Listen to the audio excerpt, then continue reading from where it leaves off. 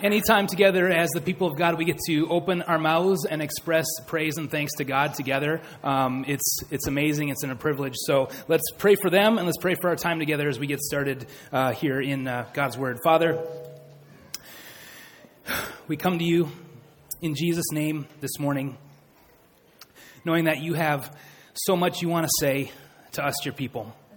And so we ask that by your Spirit and by your word, that you would speak strongly and clearly to our hearts, that you'd comfort us, you'd reinforce all the reasons that we can trust you for who you are and what you've done. And so in all the areas that I focus on this morning, I pray that you expand them in the hearts of the people here listening. I pray that you take what's in front of us and make it something that changes us and empowers us to live lives firm in faith in your Son. It's in his name we pray. Amen. Amen. Well, good morning. Welcome once more. Merry Christmas. Merry Christmas. My name is Charlie Hogstead. I'm an elder here at the church, and I'm glad to close down our series in Advent, looking at Isaiah 9, the first 7 verses there, as we prepare our hearts for the birth of Christ, when we celebrate that in just a few days. And so welcome into that. If you're a guest here this morning, if you're visiting family this weekend, we're glad to have you here. We want to encourage you, and we want to point you to Christ, so we're glad you're here. But this morning, we're going to be discussing specifically how Advent and the coming of Christ empowers us as his people to rejoice in peace. We can rejoice in peace. And so what if I told you that I could prove to you beyond the shadow of a doubt that your future will be safe, it'll be secure, and that everything will be okay? So let's say that we meet at a coffee shop, we order some drinks, we sit down, we share a few pleasantries, and then we get down to business, and I look you in the eyes and I say, look, Richard, the next few years are going to get really, really tough for you. It's going to be really difficult. And that's just how it's going to be. Nothing I can do about that right now. But I can tell you that you're going to be okay. You'll be safe and you'll be secure and you will endure this. I promise you. So Richard, known him for a long time, he's probably like, he's an elder at the church. He's supposed to say those things, right? He's supposed to reassure me and comfort me. Great. Thanks. But then I double down like, no, Richard, seriously, man, your future is absolutely secure. Everything is going to be okay. And I can prove it to you. I can prove beyond a shadow of a doubt that your future is secure. And at this point, you're probably thinking, like, how can I get out of this conversation? Maybe you forgot your grandma's birthday party was happening at that exact same time across town, and you need to get out of here. You're starting to think those thoughts. And then I say, Richard, no, I'm sorry. I don't want to make this awkward, but, like, I can prove that your future is secure, okay? Ask me to do anything. Ask me to perform any sign or wonder to prove to you that I know what I'm talking about. I'll take this coffee mug, and I will turn it into a velociraptor. I will transport you immediately to a tropical beach of your choice, just to prove to you that everything is going to be okay. I don't know how you'd respond to that. You'd probably be weirded out on your way to your grandma's birthday party, probably. But the people of God in this section of Isaiah, they were led by a man who had a very similar interaction. Life had already been really difficult for the people of God in many ways, and it was about to get tougher. A few hundred years prior to this, Israel had actually split into 2 kingdoms. There was Israel in the north, and there was Judah in the south, and they did not get along very well. In Isaiah, he was a prophet that was sent by God to the southern kingdom, to Judah. And to their east, the kingdom of Assyria was growing in power. And they were known for being very brutal, very violent, and they were expanding their boundaries in that area. So everyone there, they were scared about being uprooted from their homes, about losing their land, about being oppressed by this empire. Or ultimately, they were worried about being killed by these vicious people whose rule and whose reign was spreading further and further. And so Israel, in the north, they took some action. And they formed an alliance with their neighbor, Syria. And their first move as an alliance was to come after Judah. They wanted to make war there. They wanted to remove Judah's king, and they wanted to install their own king to try to stand up to this Assyrian threat. And so Judah was facing war on two fronts, Israel and Syria to their north, and then Assyria from the east. And their king, King Ahaz, he was just a straight-up bad king. And you can find more detail about that in 2 Kings 16. But Isaiah, he was sent to talk to King Ahaz as these enemies from the north and these enemies from the east loomed over them. And for God's people in this time, war was inevitable. Violence was about to break out. The enemies were at the gates. And so what was King Ahaz going to do? We today, we can be content with a certain level of oppression. We can be content with submitting ourselves to another king so that we can avoid all the pain and all the suffering that comes with war in a broken world. But as the Prince of Peace, Jesus Christ, our King, he brings complete and full justice and certainty to his people. And having peace with God, we can be made firm in faith, and we can take part in his work of spreading his peace to the oppressed. And so we're going to read Isaiah chapter 9 again. We're going to read the first 7 verses. If you want a copy of God's word, raise your hand, and we'll get them to you.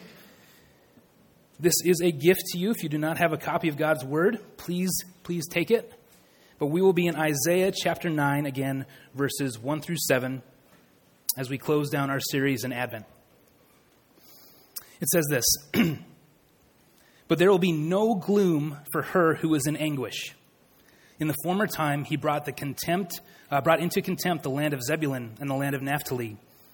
But in the latter time, he has made glorious the way of the sea, the land beyond the Jordan, Galilee of the nations. The people who walked in darkness have seen a great light. Those who dwelt in a land of deep darkness, on them has light shone. You've multiplied the nation. You've increased its joy. They rejoice before you as with joy at the harvest, as they are glad when they divide the spoil. For the yoke of his burden and the staff for his shoulder, the rod of his oppressor, you have broken, as on the day of Midian.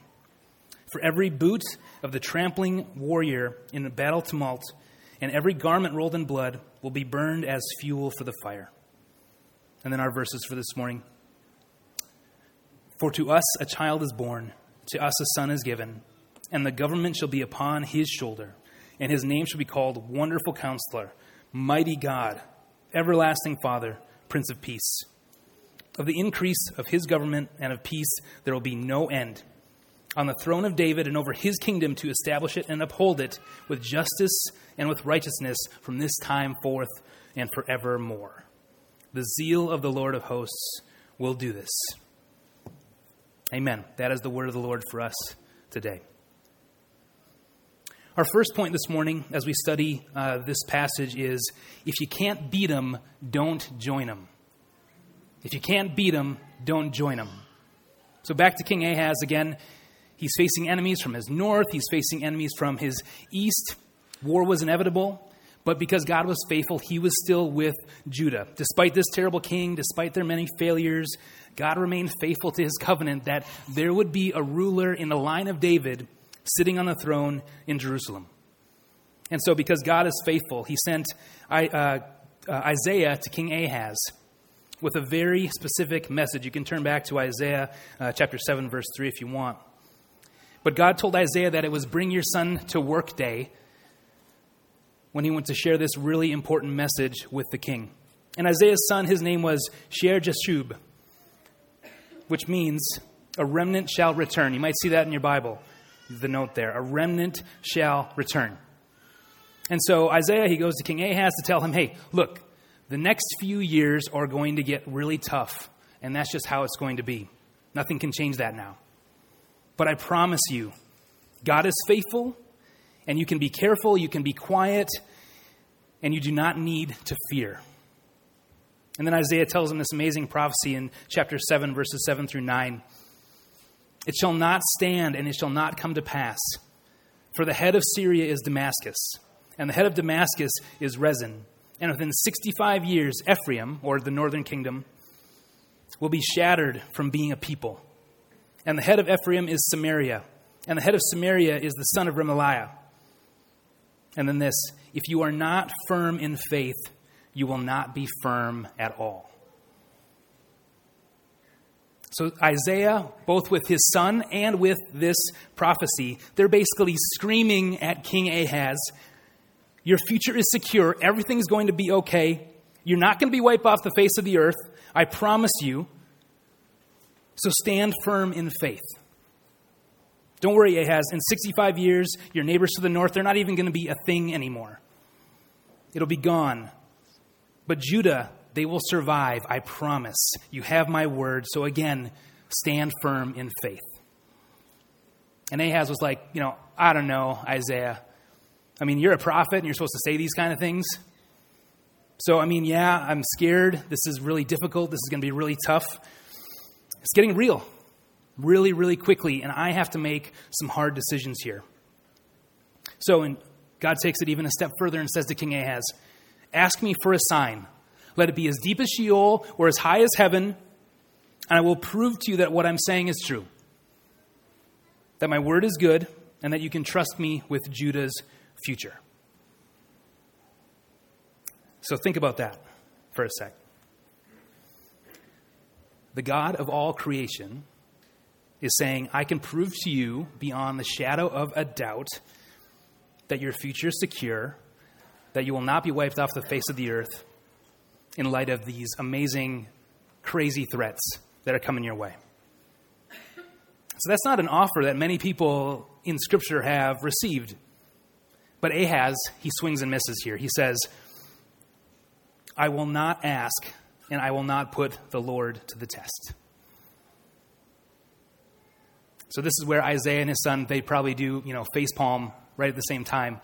Seriously, Ahaz, you could have had full assurance and proof that God is with you, even though you've been a terrible king in every respect. And don't you love how spiritual his response sounds? I will not put the Lord to the test. It just shows that we can make faithless decisions that sound really, really faithful. But rather than trusting God, Ahaz decides that if he couldn't beat him, he would join him. And so he basically tells Isaiah, I'm not going to put the Lord to the test, but how about this? I've got a 3-step plan.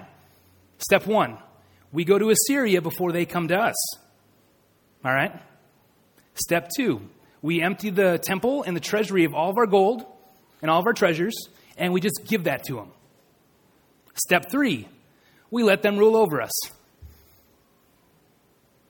Drop the mic, get out of there. How does that sound, Isaiah? Again, when faced with battles that he couldn't win, Ahaz sold out. He settled, and he was comfortable with a certain level of oppression. And the people of God ended up paying for it. He took all their treasure that they'd acquired, that was given to them graciously by God, and in a pursuit of some cheap version of peace, he chose to submit himself and God's people to a lesser king. In that last part of Isaiah 7, God told him that Assyria is basically going to overrun Judah just like a river that goes over its banks. As those who are quite close to the Red River, we know how that can look. And it also describes how Assyria was like a razor that was going to trim God's people, and that it would basically only take a few animals to feed the remnant of Judah that would be left over after Assyria overtook and ran Judah for a while. So God told him it's going to get really tough. And we can be a lot like King Ahaz. We can make compromises with the world rather than trusting God, because we're just really used to it. We're used to this place. We're used to its systems and its desires. And so it's easy for us to be okay with a certain level of oppression. And so we sell out and we settle all the time. It's easier for us to submit to those lesser rulers in our lives because they're familiar. Ephesians chapter 2, the first 3 verses, it tells us that when we were dead in sin before faith in Christ, we followed the course of this world. We followed the prince of the power of the air, the spirit that's now at work in the sons of disobedience. And so submitting ourselves to God's enemies is natural for us. It's what we're used to. In this world, it's run by Satan, and we face battles that are inside of us as well as battles that are outside of us. And when we can't beat them, it is our natural disposition to join them. And so what does that look like for you? Where do you tend to cut deals with the world in exchange for some version of peace? Where do you make faithless decisions that start to sound a little faithful? For me, when life got hard a couple years ago, it was really, really hard to trust that my future was secure and that everything was going to be okay. And so I settled for a cheaper version of peace. I had my 3-step plan. I would resign from ministry, I would get another job, and I would hopefully find some sort of peace in that. And I actually experienced that peace temporarily. We just saw some pictures last night from New Year's Eve 2019 when I'd made a couple sales, my new job, everything was going okay. But in the end, that peace was only temporary, and it did not last. And I actually ended up getting fired from that job. And I was left reeling and confused and bitter and angry for a long time. And so what is your 3-step plan for finding cheap peace? Or maybe it's 1 step, or maybe it's 5 steps. I don't know. But we all have a plan. And when we are faced with that oppression from sin or from others, we can't beat them, so it makes sense to join them. But that's why we said Merry Christmas at the beginning of this message, right? Because there's good news for people like us. Because by faith in Christ, when we can't beat him, we get to trust him. And so that's our second point this morning. We get to trust Jesus, the Prince of Peace. So remember, King Ahaz had this amazing opportunity that not many people in the history of the world have had.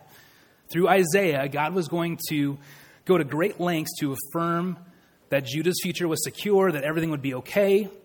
And he promised that he would confirm this through crazy, amazing signs, anything that Ahaz wanted to prove that God was faithful.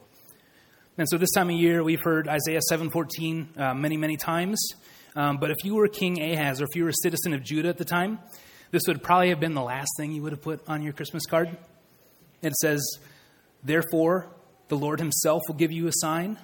Behold, the virgin shall conceive and bear a son, and shall call his name Emmanuel."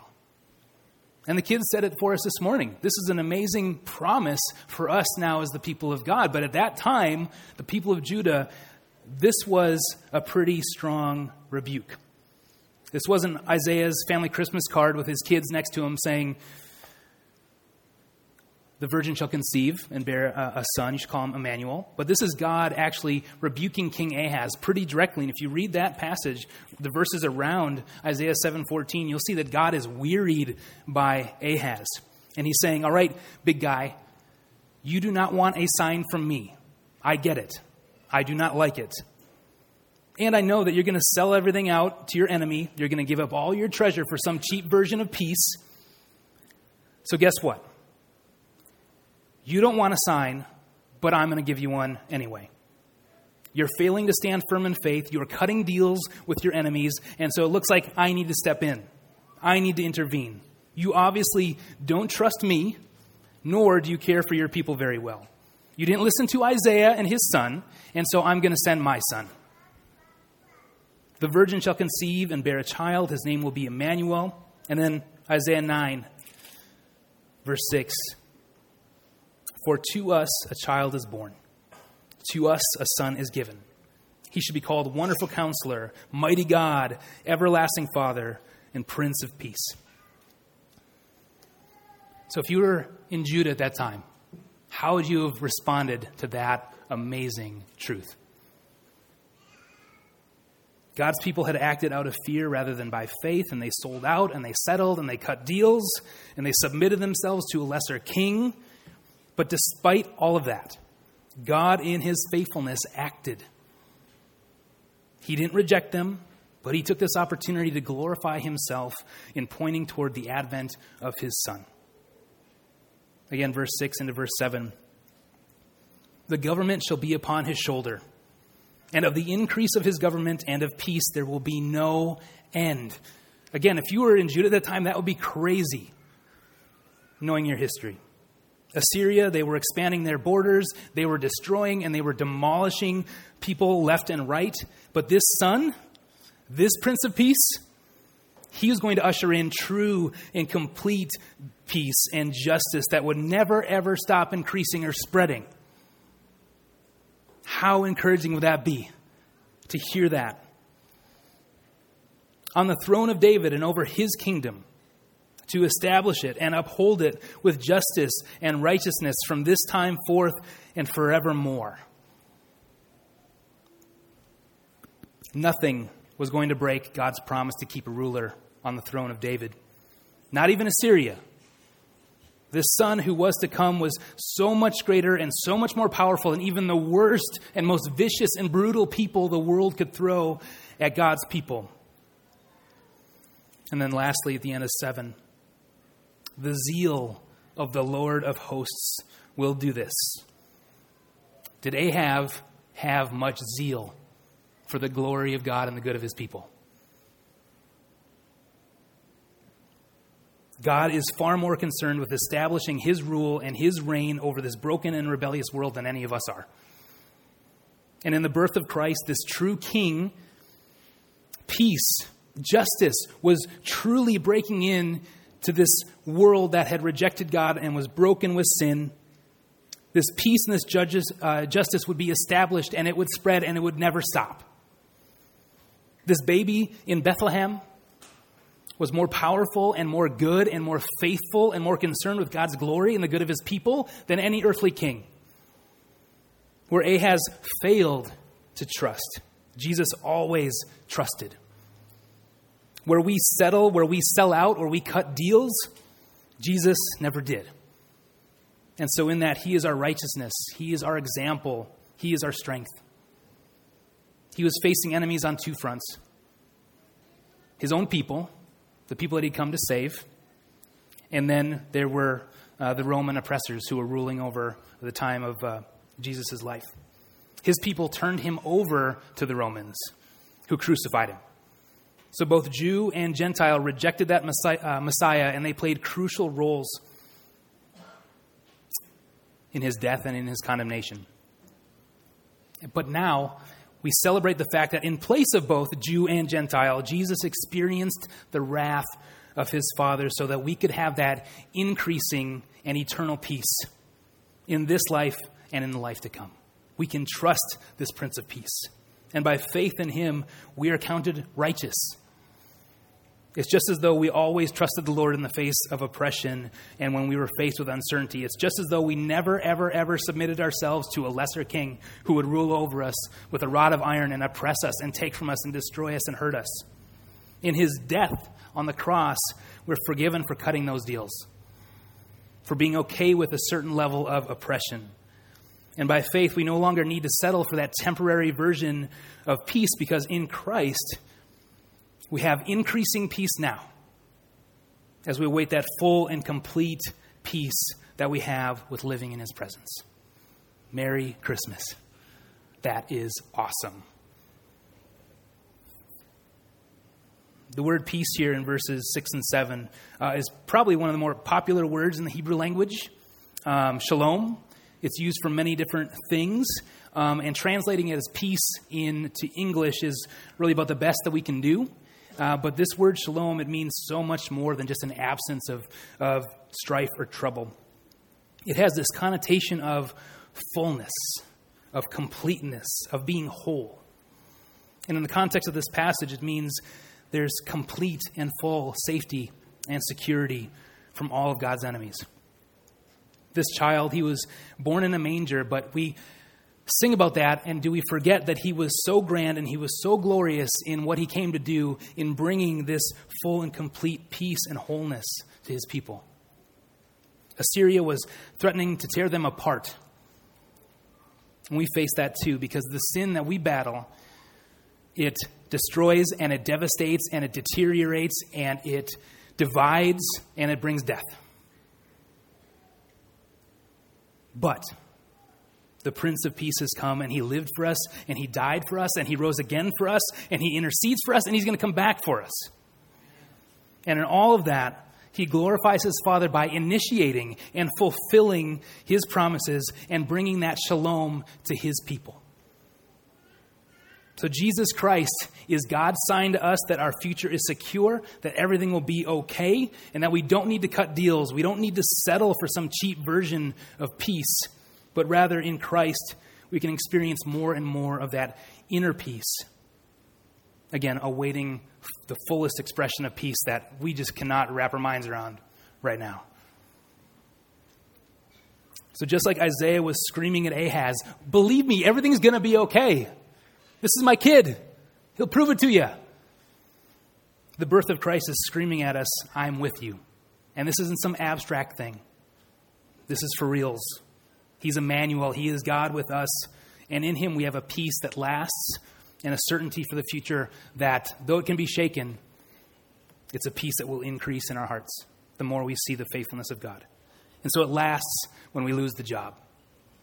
It lasts when we have that hard conversation with a friend, and that friend becomes a former friend.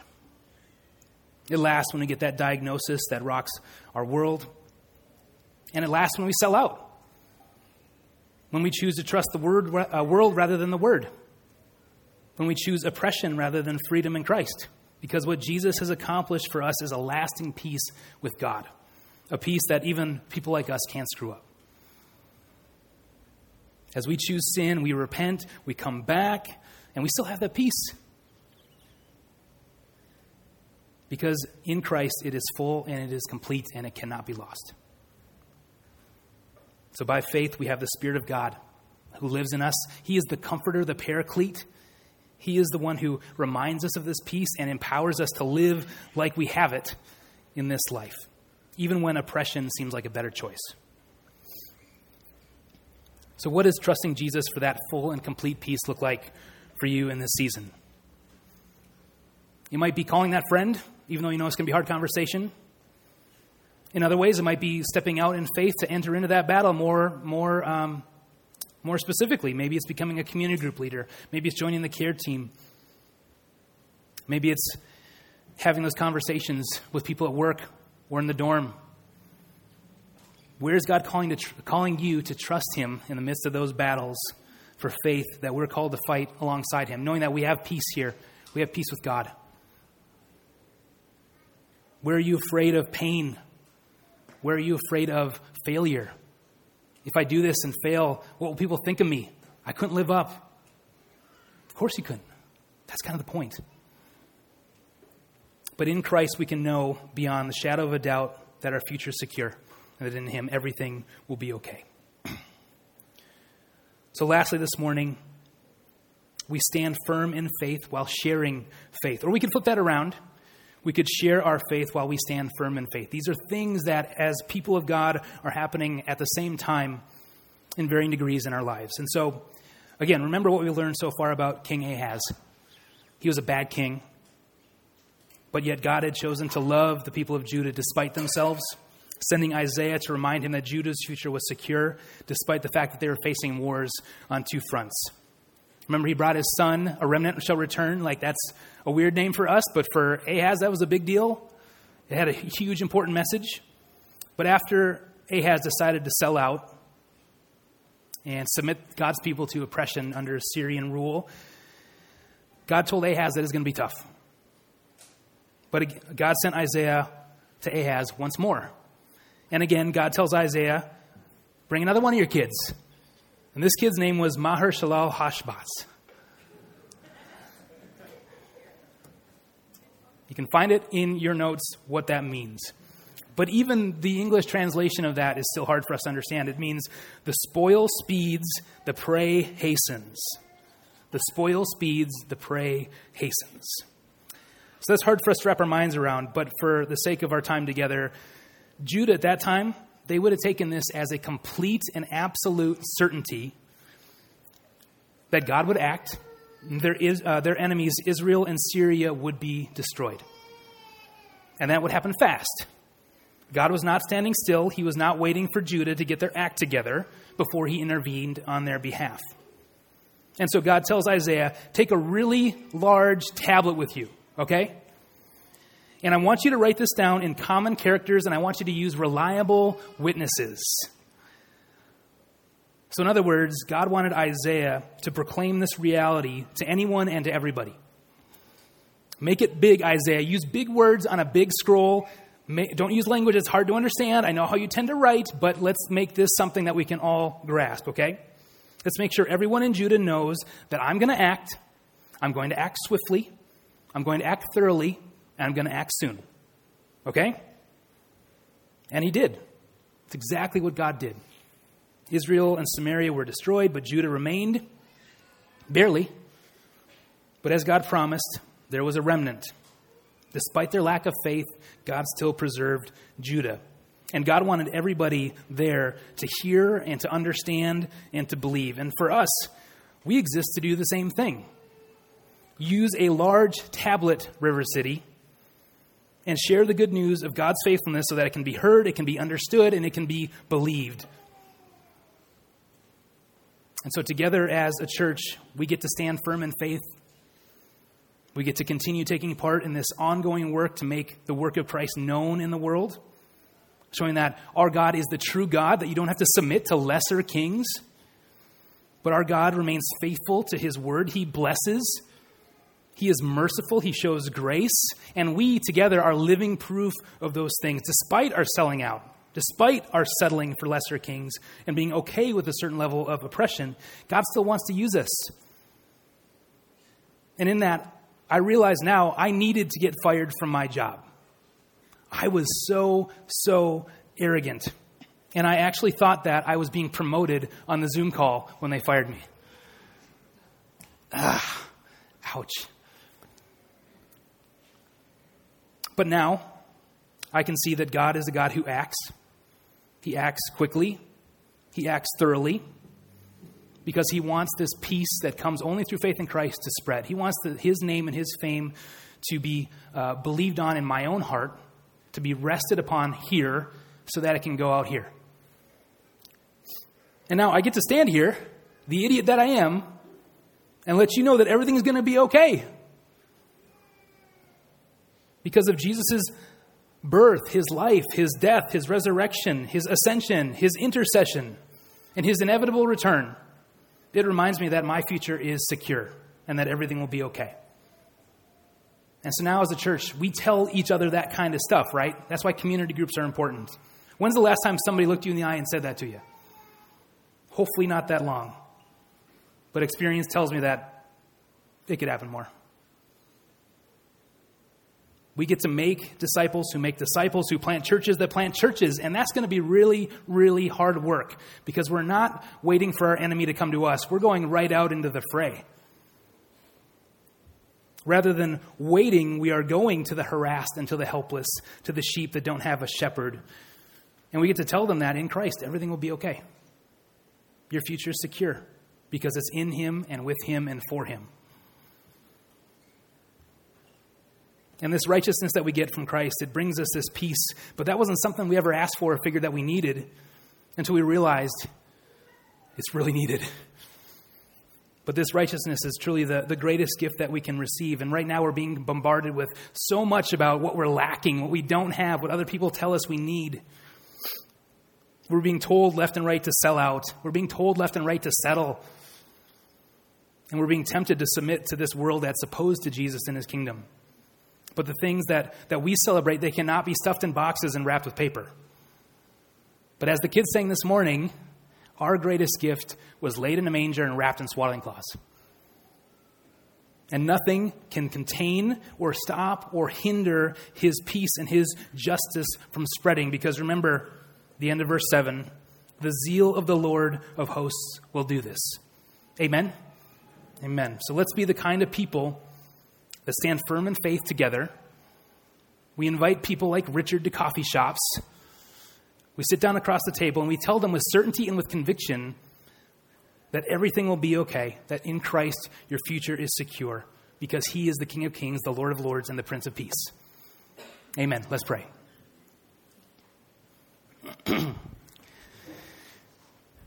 Lord God,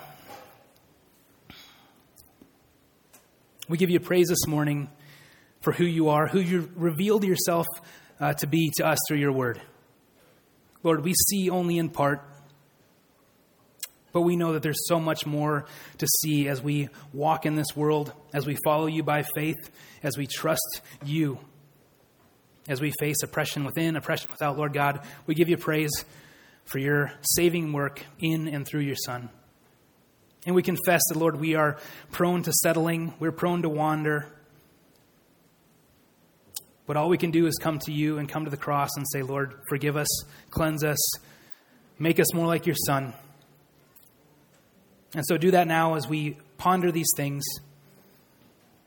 Would you comfort us and would you change us by the finished work of your Son?